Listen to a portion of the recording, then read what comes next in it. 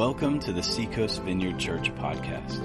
We are a vineyard church located in Myrtle Beach, South Carolina, and we invite you to enjoy this message from God's Word.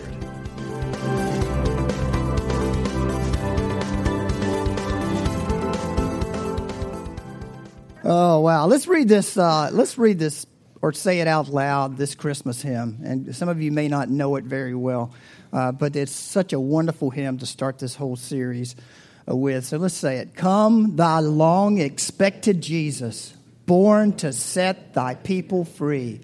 From our fears and sins release us. Let us find our rest in thee.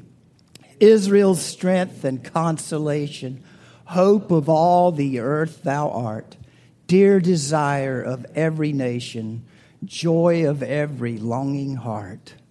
Born thy people to deliver, born a child and yet a king, born to reign in us forever, now thy gracious kingdom bring.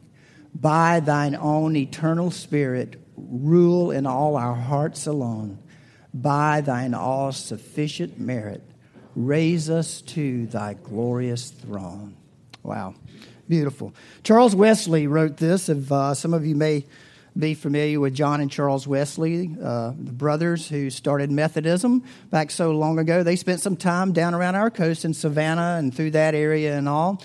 But Charles, who was mostly the most prolific hymn writer of the brothers, I was reading part of his journal this past week and how he would get on a horse and ride through the cold of the Welsh countryside and try to make it from one church to the next to preach. And I was reading this one story where he had just the wind was in his face, he said, and the chill was upon his teeth and his hair was frozen, and he's riding the horse and he was so miserable, and he made it just before the sun went down to where they found a home and they stayed in. The next day they started at 5 a.m.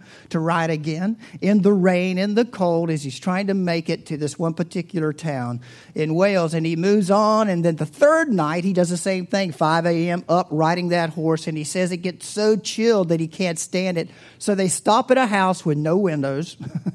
And this guy helps them board the windows up, build a small fire so he can stay warm, so he can make it to the next town to preach. But he had another reason for going to the next town. He had a girlfriend there. That's right. So you never know where things, what takes you. So he wanted to go preach, but there was a girl, Miss Sally Gwinney. Miss Sally Gwinney was the love of his heart, but her parents were very concerned for her to marry a preacher, especially an itinerant preacher, one that's moving around a lot, because in that day, mobs would break out on them, stone them, chase them off. There was no money in it at all. And so he was trying to win her parents over as well. And so someone suggested to him that he sell his hymns to get some money so he could get the approval of Sally's parents. And that's what he did. He wrote 6,500 hymns. 6,500. And sure enough, that was good enough for Mr. Gwinney, and they married. These songs come from the very heart of a revival, the Methodist revival. And so when we sing these songs through this whole series, right on up to Christmas Eve, remember that they were birthed in the heart of someone who loved Christ, who was born like this in the middle of a great outpouring of the Holy Spirit, not only in Great Britain, but also over here through the Wesley brothers and all. And so kind of join in, because they are our ancestors of sorts. The Wesley brothers, they're our brothers. We're going to spend eternity in the kingdom with them. And so we get to sing the songs together and join with them when we do, as we'll see some of the other great songs. So we're going to be over in Luke, the second chapter this morning, if you have your Bible, if you want to turn over there, and we'll read this text. Now, when we sing the song, Come Thou Long-Expected Jesus, just how long are we waiting for Jesus to come? And how long was he expected? I'm a very technical person in black and white in some ways when I study, and so I'm like, well, just wonder how long everybody's been waiting. So I just started doing a history look and went back to some of the Sumerian kings and the history of that, because we really don't know exactly how many years between the Genesis account and all of this, 2,500, 1,500, whatever. The Sumerian kings go all the way back to 43,500 years ago. So if we move back through history, and all of that is a long time ago. But right out of the gate in the 3rd chapter of Genesis, we get a clue right in the very beginning of what God intended to do through Christ. In 1 Peter, we read that it was planned for Jesus to come from the foundation or the creation of the world. That's a long time. Even before the world was created, it was planned for him to come. And while in the Old Testament, in Isaiah and different Old Testament books, we do see a picture of Christ coming. Only 2 to 3% of the prophecies in the Old Testament point straight to that. But as we build to the Gospels and all, it just finds this crescendo, if I could use that word, a music word, of where it just suddenly makes its point as Christ comes. And there's also a personal element to this, isn't there? How long have we waited? How long have I waited? How long did I wait until that expected Savior came to my life? Come, thou long expected Jesus. And so in Luke 2:25, we're going to find 2 people who had long expected Christ to come. So it's going to be up on the screens. I want us to read the text together, and then I'll pray and we'll jump into this. Let's do it. You ready? Here we go. Now there was a man in Jerusalem called Simeon, who was righteous and devout. He was waiting for the consolation of Israel, and the Holy Spirit was on him. It had been revealed to him by the Holy Spirit that he would not die before he had seen the Lord's Messiah. Moved by the Spirit, he went into the temple courts. When the parents brought the child Jesus to do for him what the custom of the law required, Simeon took him in his arms and praised God, saying, Sovereign Lord, as you have promised, you may now dismiss your servant in peace, for my eyes have seen your salvation, which you have prepared in the sight of all nations, a light for revelation to the Gentiles and the glory of your people Israel. The child's father and mother marveled at what was said about him. Then Simeon blessed them and said to Mary, his mother, This child is destined to cause the falling and rising of many in Israel, and to be a sign that will be spoken against, so that the thoughts of many hearts will be revealed, and a sword will pierce your own soul too. There was also a prophet Anna, the daughter of Penuel, of the tribe of Asher. She was very old. She had lived with her husband 7 years after her marriage, and then a widow till she was 84. She never left the temple, but worshiped night and day, fasting and praying. Coming up to them at that very moment, she gave thanks to God and spoke about the child to all who were looking forward to the redemption of Israel. Father, bless the reading of your word today. Jesus, this is such an exciting time, and we ask for your help. I ask for your help this morning. Give me the gift of teaching over the next little bit of time, and breathe life on your word. May you take us to that moment in time Simeon and Anna saw the baby Jesus, the beginning of our salvation, that long-expected moment, Lord. In Jesus' name, amen. Well, do any of you guys have a bucket list? Have a bucket list? Like you've seen the movie, right? Well, these 2 people in this story have a bucket list, but it's very important, but it's very minimal. It's one thing. They want to see the Messiah. They want to see Jesus. That is all they want. That is why they stay where they are, why they're in the temple, why they're living where they are. Now, Simeon, whose name means God has heard. Isn't that cool?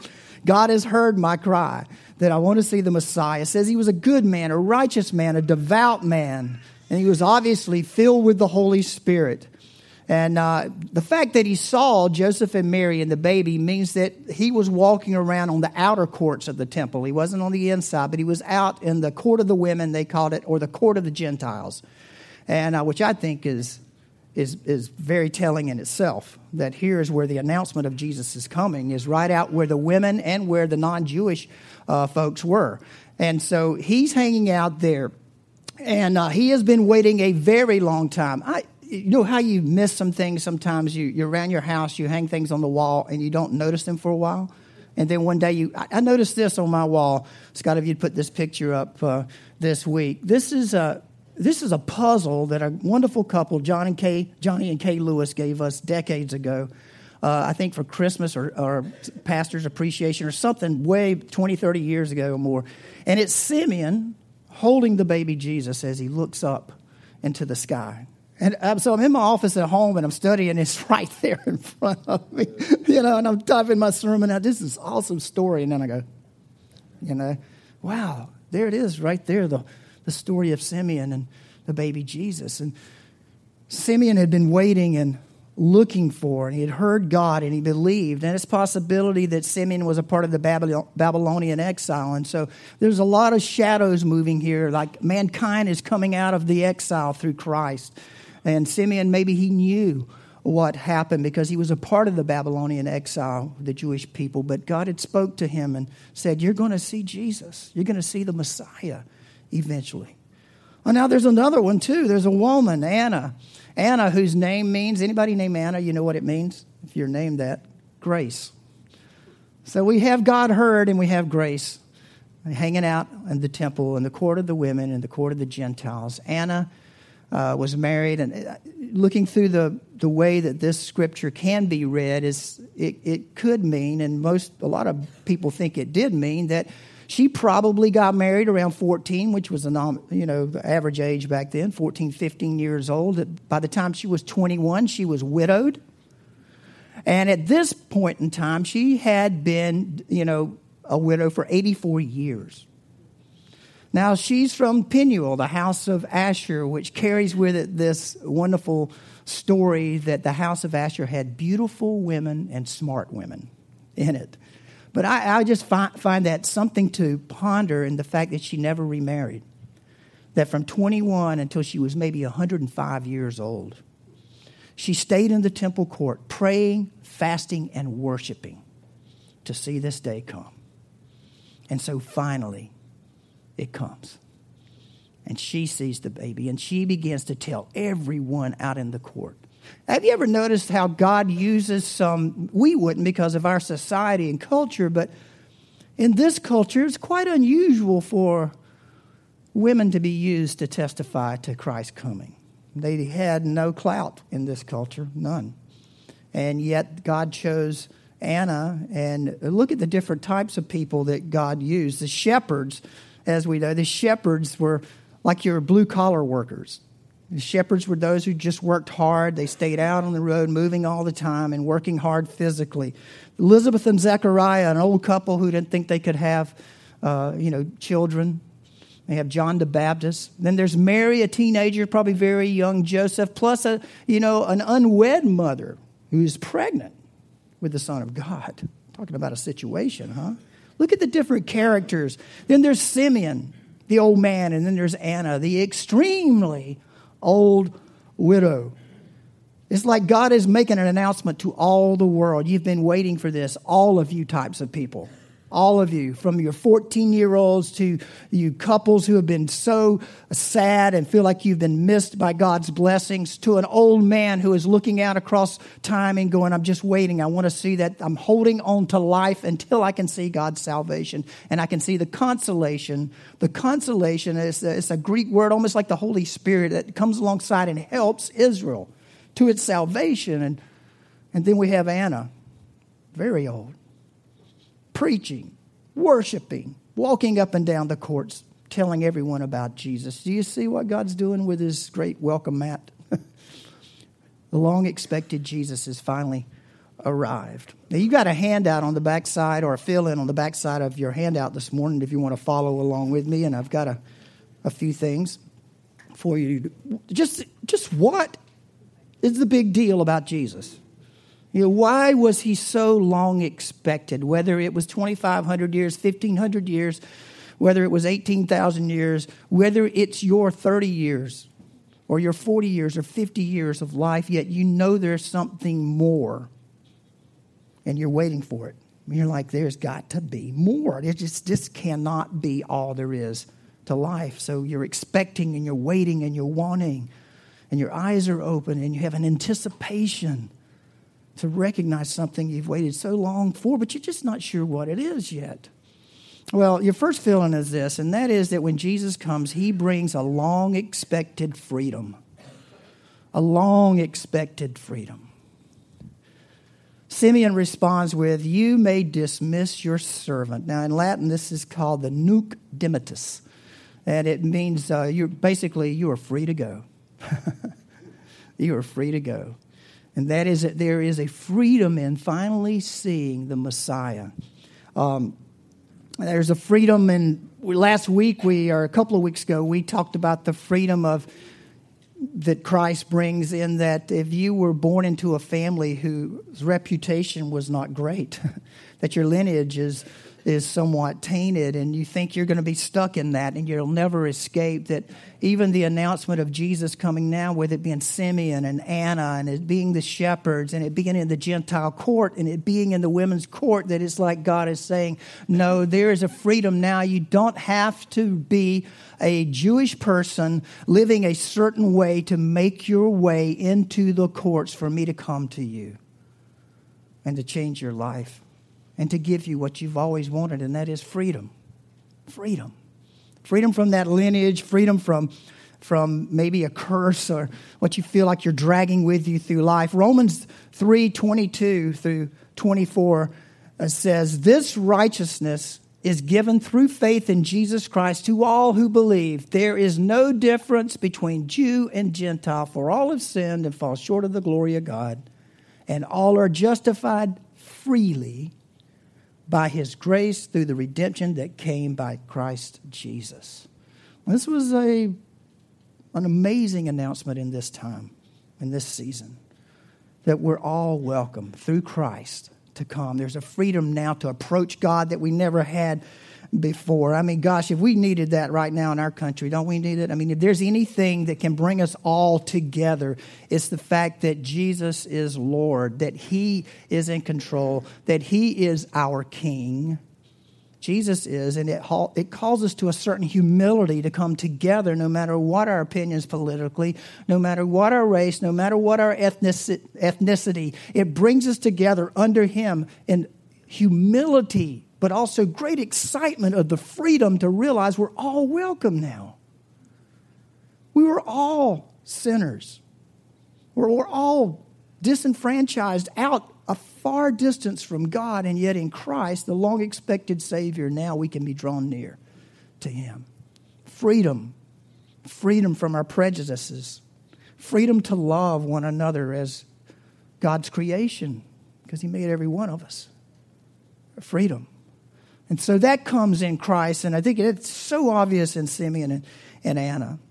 And I have to tell you that in this church, that I feel like our church, the Vineyard here, has a calling in that area. We haven't experienced it like I feel like God has for us yet, but I feel like we are absolutely salt and light, and that we are to be a city set on a hill full of occupants who are just amazingly diverse and incredibly alive with the kingdom knowledge that God is King in Jesus Christ with us.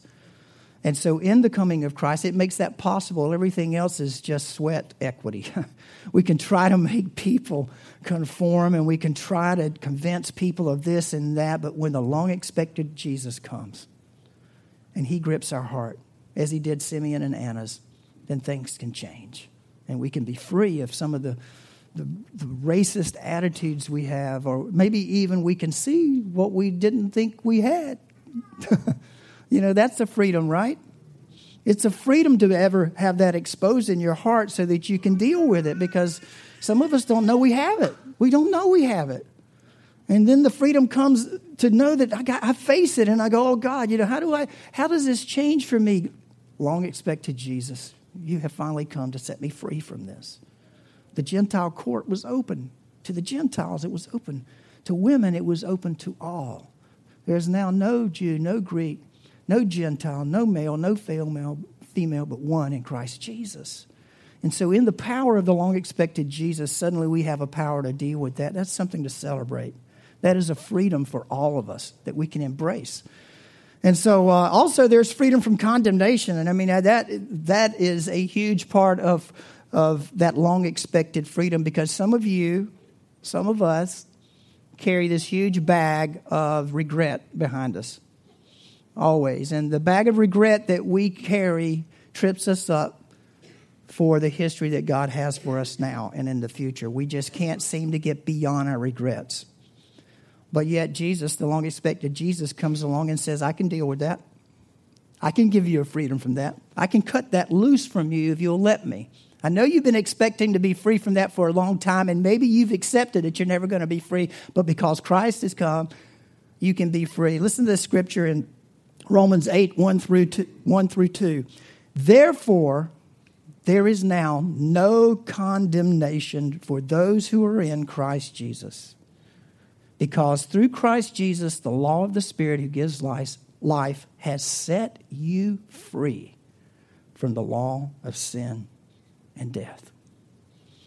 Man, that's a long-expected blessing for many of us. Many of us. And if you're here today, your long-expected moment has come. If you're carrying this bondage of condemnation, then I can never forgive myself. Well, if Jesus can forgive you, believe me, you can forgive yourself. And you can move on from this moment today into what God has for you for the rest of your life. This is a big moment in time when Christ comes. Your second one is, in this long-expected coming of Jesus, is there is long-expected peace. Some of us struggle with that. And maybe, if it was like me, it was when the nighttime came, when all these fears would kind of flood you and all the apprehensions and letdowns and things that maybe you were just, inundated with it. And you knew that Jesus was the Prince of Peace, but it's like he's just not ruling in me right now. I don't know why. But with the coming of Jesus comes his peace. He is a king who rules with peace.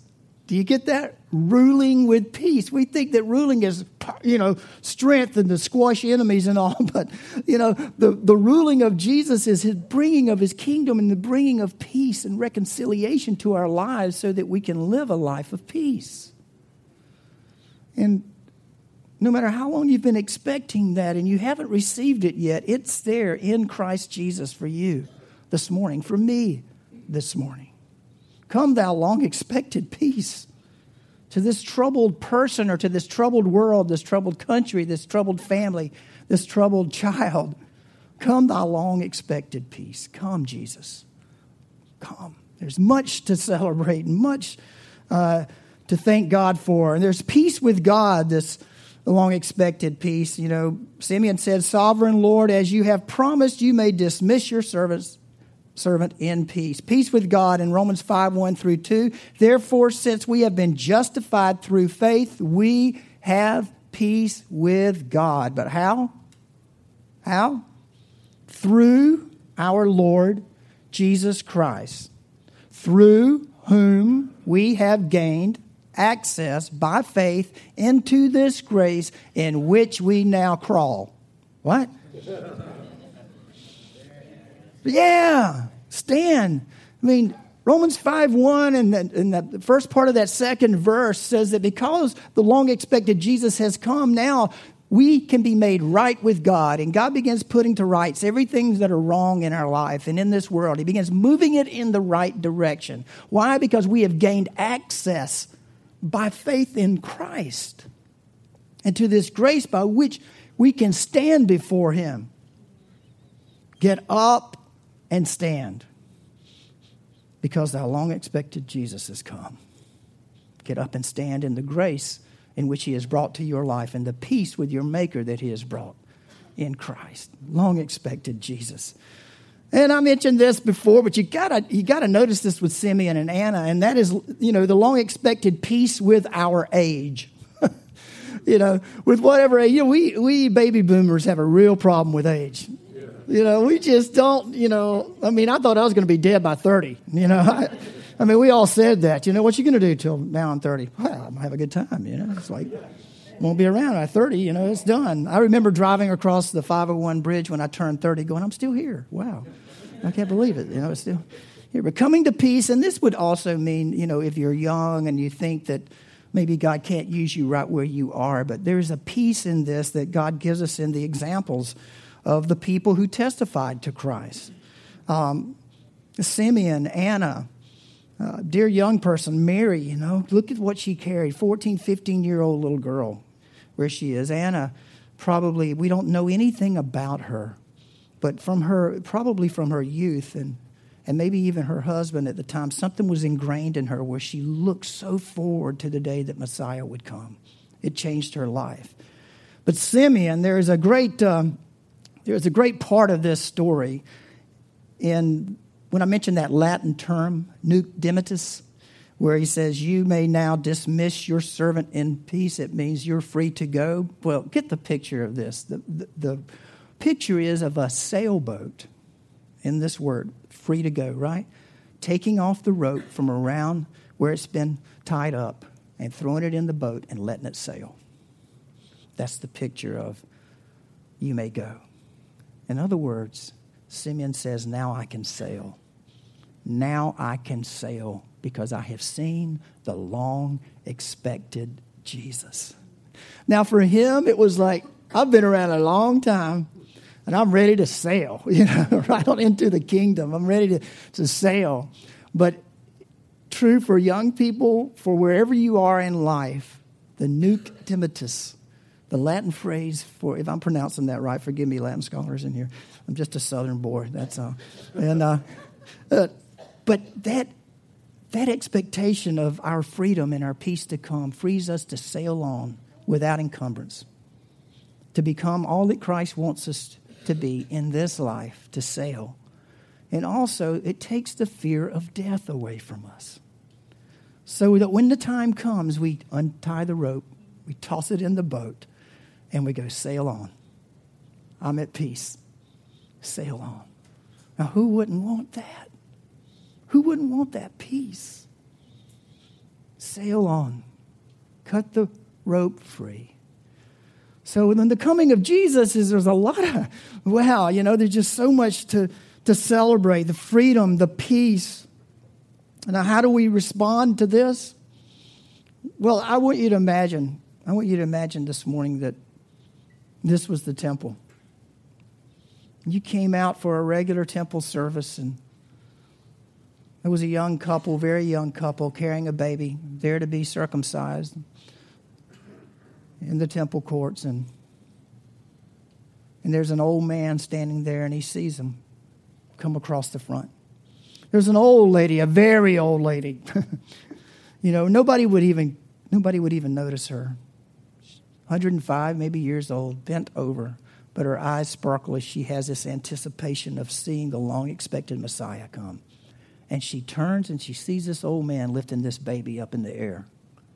And he begins prophesying to the mother and saying the consolation of Israel has come, but Mom, it's going to pierce your heart what he has to go through, which is what he said. Prophesying this, it's going to break your heart what he goes through. But he will indeed be the consolation of all Israel. He will bring the satisfaction that we've been looking for thousands of years. He is here, and Anna sees and rushes over. A woman who has fasted and prayed and worshiped in the temple for decades and decades and decades, waiting for this moment. The long-expected Jesus. What would be your response? Let's pray. Father, thank you for your word this morning.